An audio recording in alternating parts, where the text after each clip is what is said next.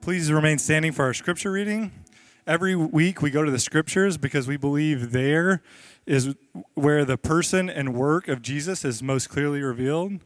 We're going to be continuing our sermon series through the Sermon on the Mount.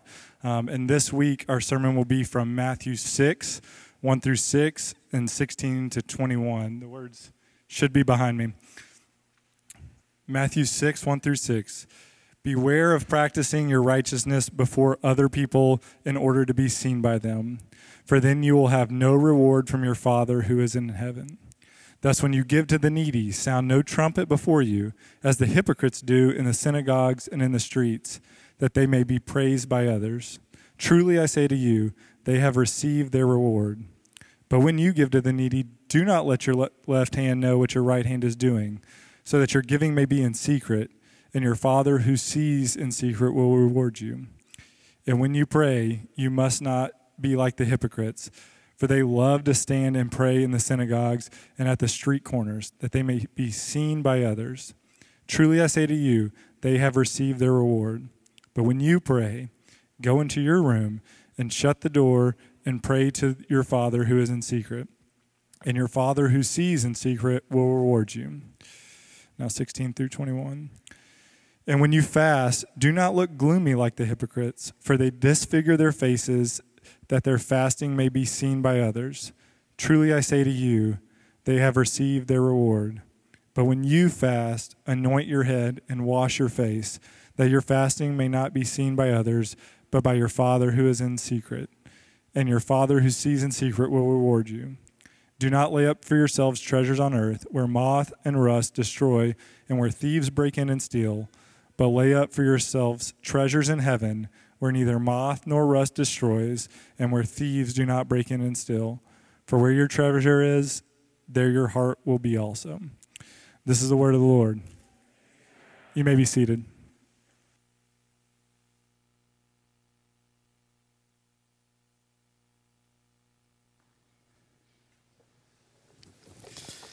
Good morning. My name is Brandon, one of the pastors here at Sojourner Heights. If we haven't met, would love to meet after the gathering. Good morning to you at home, gathering online as well. In particular, those of you traveling for the Super Bowl today, you know who you are. As we said, we're in a series looking at the Sermon on the Mount. We're considering what human flourishing, what it looks like. The Sermon on the Mount is a well-known teaching by Jesus. And right before he went up on the mount to deliver this sermon, he said, "Repent, for the kingdom of heaven is at hand."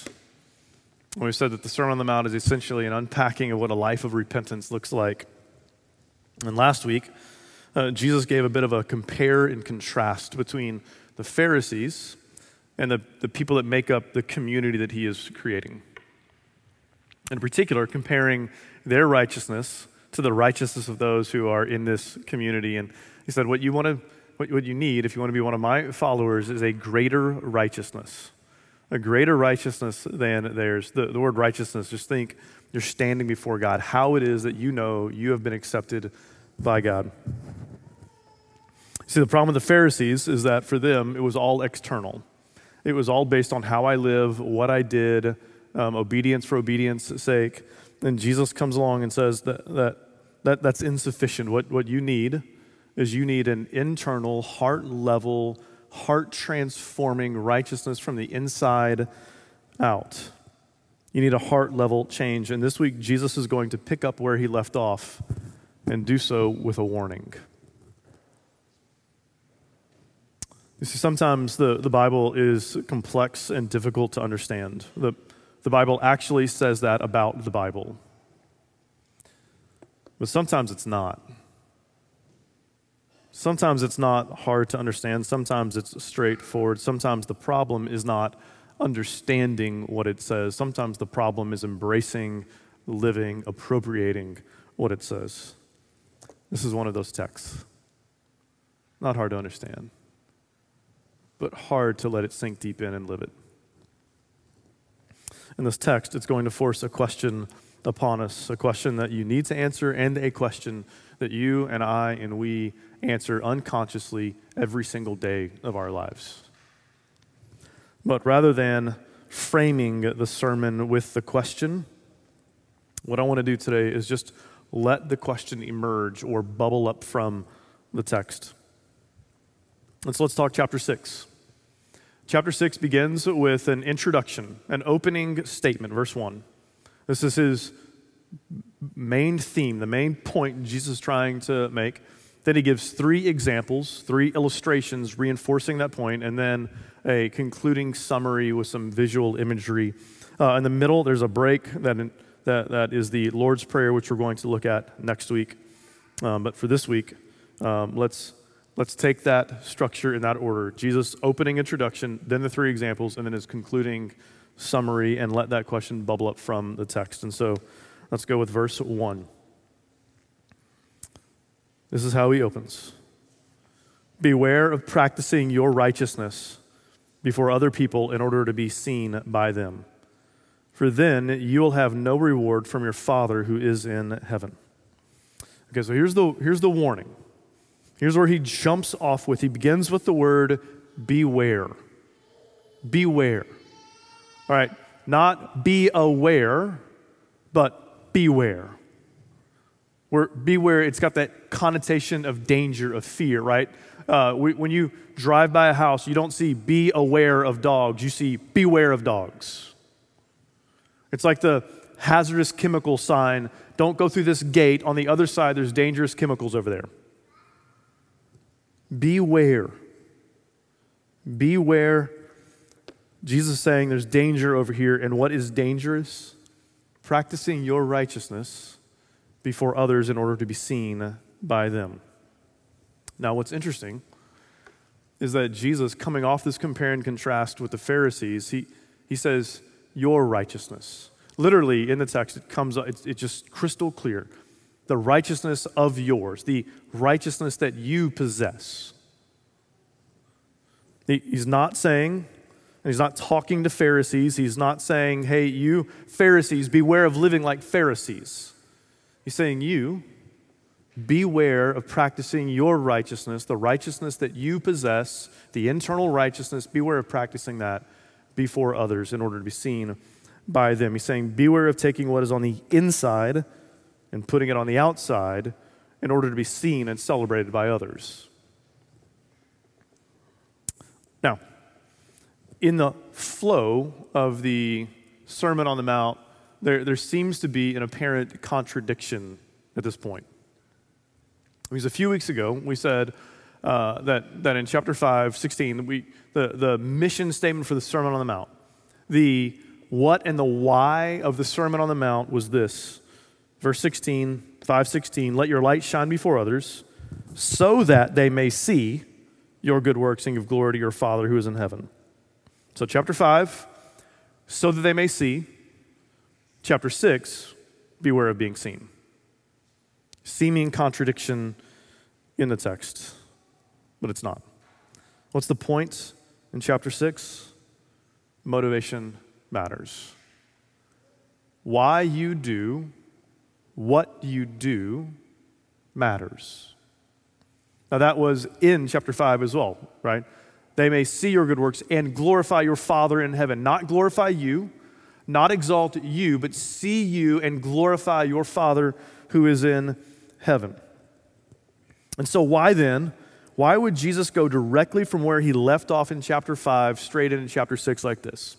So in chapter 5, he left off with this, in verse 48, the end of the chapter, be perfect as your heavenly Father is perfect.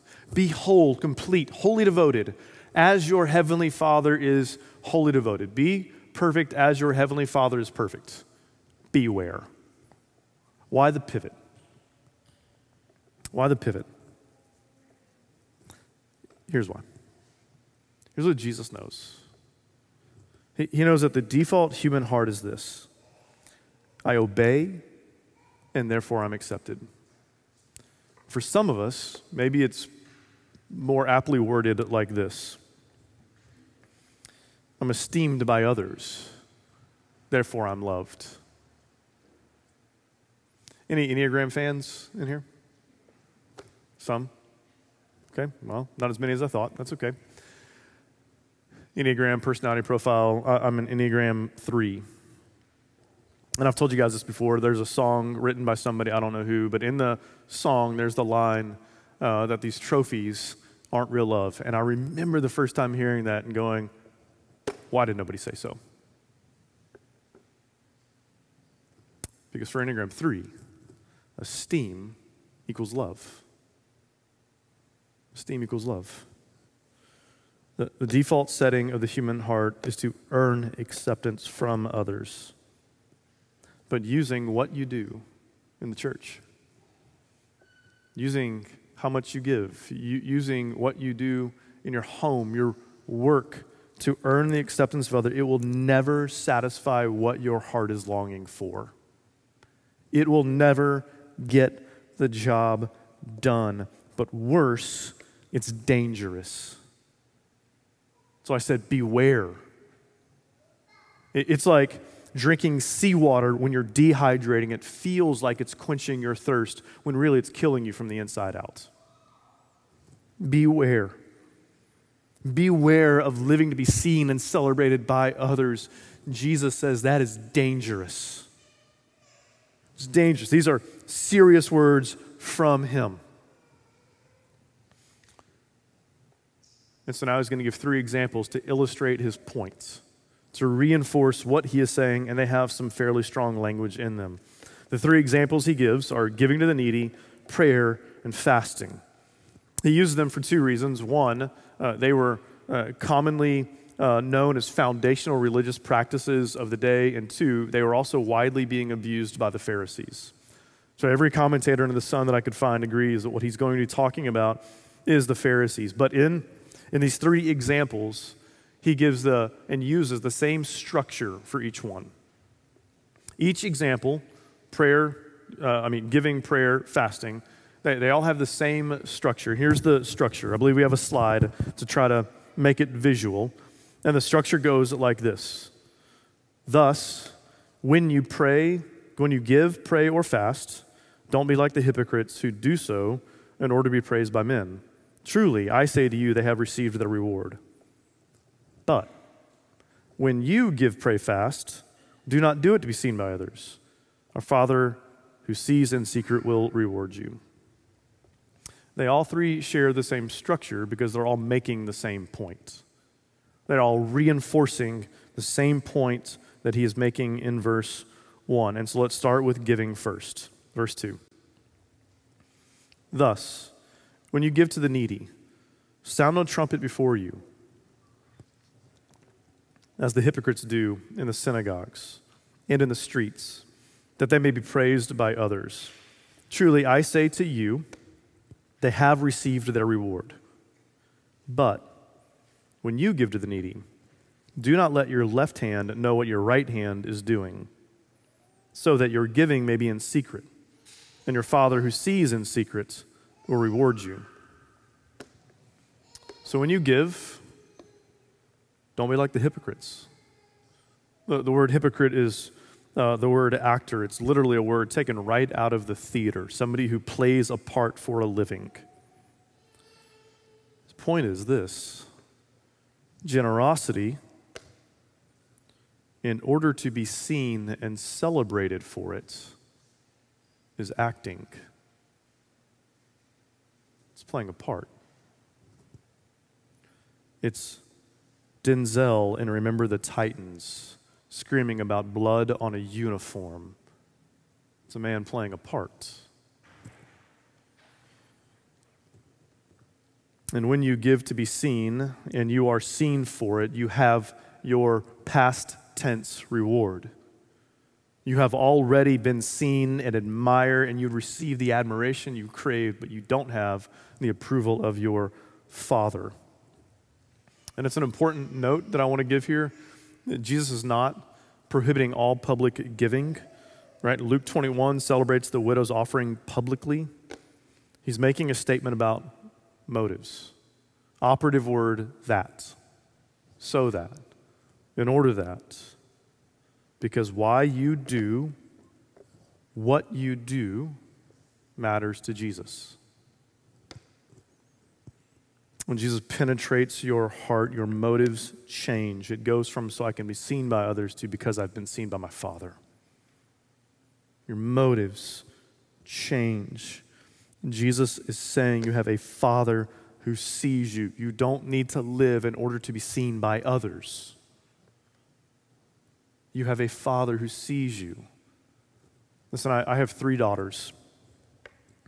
And if my daughters, if they don't grow up feeling like their father sees them, they're going to spend their days trying to be seen by anyone and everyone, which is why we've agreed they can start dating when they're 40.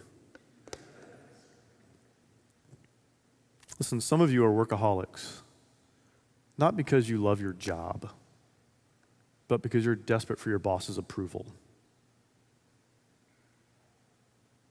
Some of you want a bigger and better house, not because you think, I really want the bigger and better house and more space, but so that you can be seen as successful by others, and so you can look in the mirror and like what you see.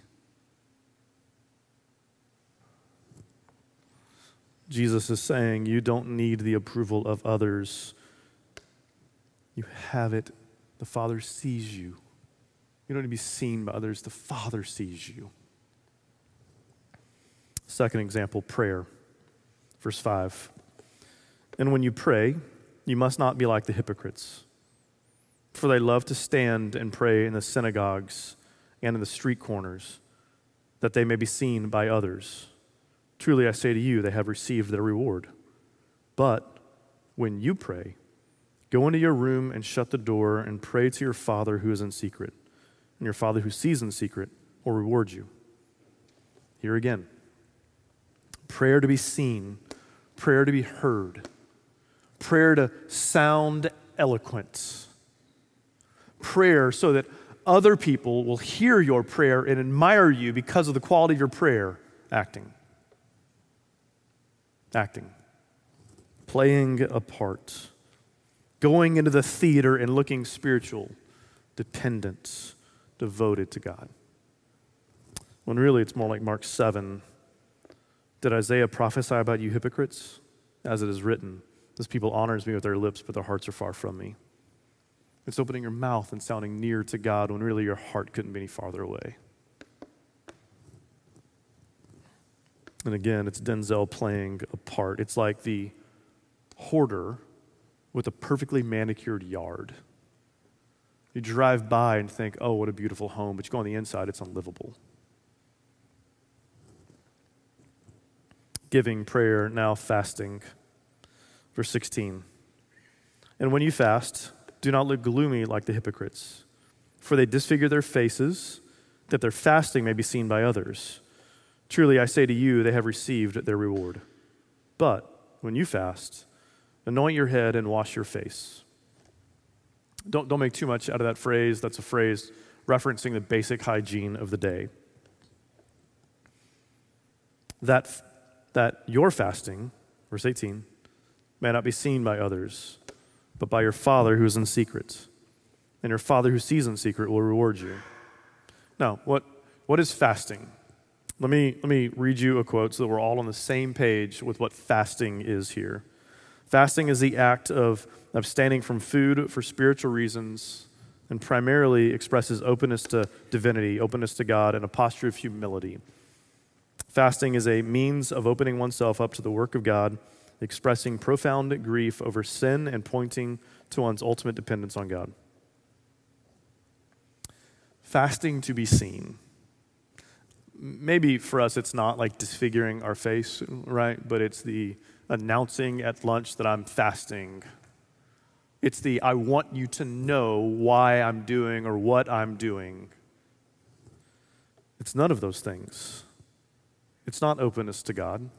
It's not an act of humility. It's certainly not grief over sin. It's wanting to be seen and celebrated for your superior spirituality. And again, it's like Denzel going into the makeup room, coming out as a character, as an actor. In all three, Jesus is making a singular point. He's making a singular point. Don't be like the hypocrites, the actors, who treat life like the theater because they have already received their reward. They got the applause. They got the standing ovation at the end of the scene. But at some point, the applause ends and the crowd goes home, and the reward becomes a thing of the past. Listen, there was a day when trophies felt like love. But you know what those trophies are now? They're sitting in a cardboard box collecting dust in the attic of my parents' house. It's a thing of the past. Why would you live for the praise of men that is only going to at some point become a past tense praise when you have a perpetual and eternal reward waiting for you? Why would you do that? Jesus asks. Why would you do that? You have an eternal, perpetual reward waiting for you. What's the reward? Well, look at how Jesus concludes this section, this summary of the point, this visual imagery that he gives to summarize the point. I love the imagery that Jesus uses. Jesus, the teacher, is just masterful to me. Do not lay up for yourselves treasures on earth. Actually, he's masterful for all of us, just for the record. Just masterful, full stop. I can stop right there. Do not lay up for yourselves treasures on earth, where moth and rust destroy, where thieves break in and steal. But lay up for yourselves treasures in heaven, where neither moth nor rust destroys, where thieves do not break in and steal. For where your treasure is, there your heart will be also. Now, usually this passage is used with the section that's about to come after it, talking about money, and we're going to do that in 2 weeks. But this section is a bridge. It points backwards and forwards. So it summarizes and then it introduces. And he uses this visual imagery to make a point, and I love it. I love the imagery that Jesus, if you just open the Gospels and you read through them and you just watch Jesus, the teacher, you're just almost never going to find him just saying black and white, true. It's visual. He makes it visual all the time. Why? Because he wants the truth to penetrate. Like he doesn't want you just to believe what's true is true. He wants what's true to penetrate your heart, change the way you live, to reorient his people. He says, don't store up treasures on earth. It's a treasure. He's not talking about a bucket of gold coins sitting at the bottom of the sea. A treasure, it's what you put, the possession that you value the most. And he's saying, don't let the possession that you value the most be what other people think of you. Don't let the possession that you value the most be the esteem that you get from other people. Let the treasure that you value most be your Father in heaven, what he thinks of you. Who is in heaven? Your Father is in heaven. What makes heaven heaven? Your Father is there. Listen, the New Testament coming later, it's got a lot more to say about heaven, but in this day, here's what they would have thought of when they talk about heaven. God is there. It's the abode of God. It's where he is. What makes heaven heaven? Your Father is there.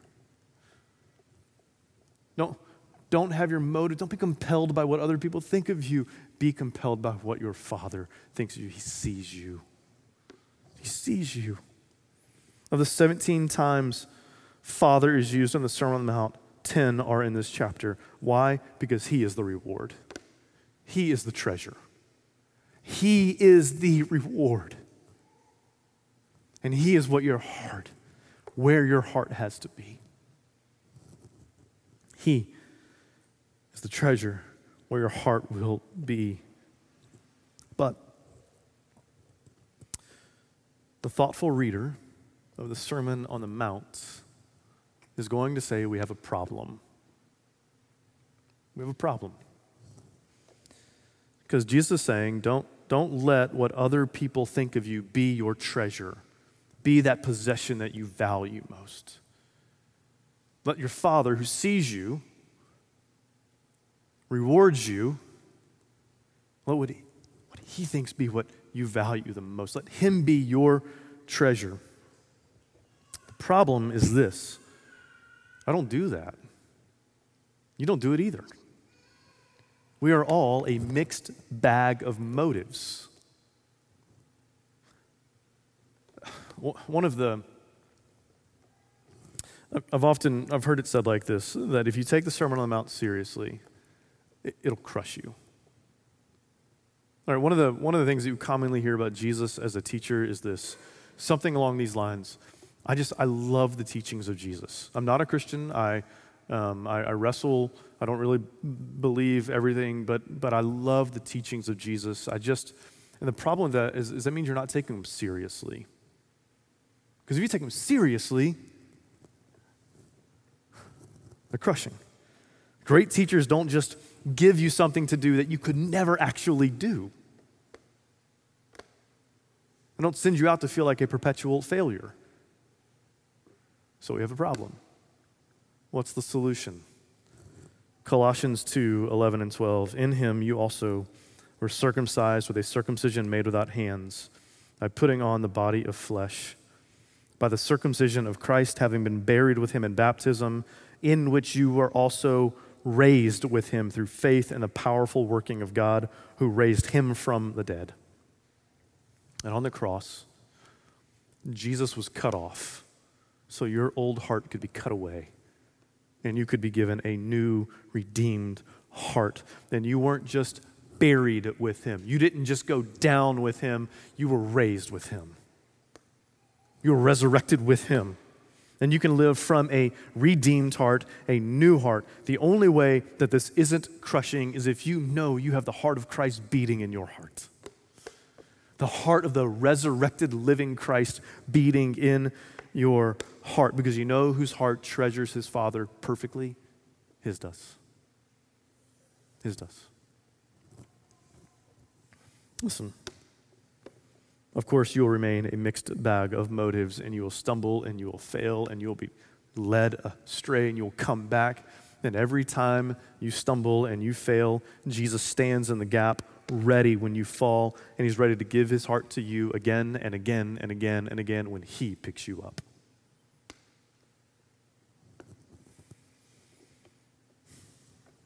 And you know why? You know why the Pharisees of the day would have wanted to be seen? I'm giving to the needy, and I want to be seen doing so. I'm praying to my God, and I want you to see me doing so. I'm fasting because I'm spiritual, and I want you to see me doing so. You know why they would have wanted that? It's because they wanted to be esteemed, looked up to, respected, honored. And you know what it means when it says in Colossians that you are raised with Christ? Raised with him. The Christ who left the grave, ascended to his Father, seated at the right hand of the throne, the exalted one. It means that you have the esteem of the Father for the Son, the honor of the Father for the Son. You have all the esteem in Christ that you need. You don't need the esteem of others. You have it. You have it. Your Father sees you. You're united to his Son, the resurrected, raised, exalted one. You want to know why so many of us are so many of us carry so many wounds today from not hearing the words, I'm proud of you enough as a child? Because you are born searching for it, born needing it, and in Christ you have it. In Christ you have it. You don't need praise of men. You have been united to the resurrected and exalted Son. You have all the esteem that you need. Which takes us to our question for today. What does your heart want most? Or maybe we could say it this way. Whose esteem do you want most? Who do you most want to look up to you and think highly of you? You answer that question every day functionally. Maybe today we answer it consciously. I was tempted to say, here's what I want us to do. I want you to go to your spouse or roommate or people you're in community with or into your parish, what we call, if you're new to Sojourn, our community groups, these men, women, children who live life together, far more than the community group. I should not have used that term. I was tempted to say, go and just confess, this is what I really want most. But I think the problem is that almost all of us lack the self-awareness to do that. Maybe there's some in here who don't. But I think almost all of us, we need one another to expose this in us. And so maybe instead, what we need to do is this. Go to your spouse, go to your roommate, go to a friend, go to people in your parish, and ask them this question. What do you think I want most? Whose esteem do you think I want the most? And listen to their answer. And listen, when you answer, here's the Sojourn rule. You ready? No spiritual answers. No pretending answers. No, clearly just Jesus is what you, obviously for you, it would be like, you're so holy. None of that. None of that. And then when they answer, hear their answer. It'll sting. It'll sting. But it'll be a good sting. Sting that you probably need. If we were to be wholly devoted, wholeheartedly, where he left off chapter 5, wholehearted devotion to God. If we're to be wholly devoted, then we need to know and we need help knowing where we are tempted to be half-hearted in our devotion to God. Because that's what we're talking about. We need help knowing where we are half-hearted in our devotion to God. Because if we could go back to where we began, this is a warning. It's a warning. Beware. Beware. Living for the esteem of others is dangerous. Listen, if you live for your boss's esteem, you'll be a workaholic. If you live for your kids' esteem, you're going to live and die by their success and failure. And both of those will be wholly insufficient to satisfy the longing inside your heart. But what Jesus is talking about is something way beyond just being insufficient. He's talking about it being dangerous. Dangerous. Beware. Because the danger isn't just that you would live a life not as rich and joyful and satisfactory in Him as you could be. The danger is that your heart might be led astray and that you would drift away from Christ. The danger is that you might wake up one day unaware that your heart has gotten harder and harder and hardened a little bit more until you drifted away. Beware. Beware, Jesus says. That certainly doesn't have to be the case for you. You have the heart of Christ beating in your heart, united to the exalted Son. You have the esteem of the Father for the Son. It is all the esteem that you need in your life. And I am fighting to believe that every day right alongside you. The perpetual battle for us Enneagram 3s. You're united to the resurrected, exalted Son. You have the esteem of the Father for the Son. Beware. Beware. Let's pray. Father, thank you for the men, the women, and the children in this room right now. Thank you for the men, the women, the children gathering at home online right now. I pray that we would heed and hear what Jesus has to say to us. I pray that we would be willing to receive and that we would beware, that we would guard against living for the celebration, the praise of others.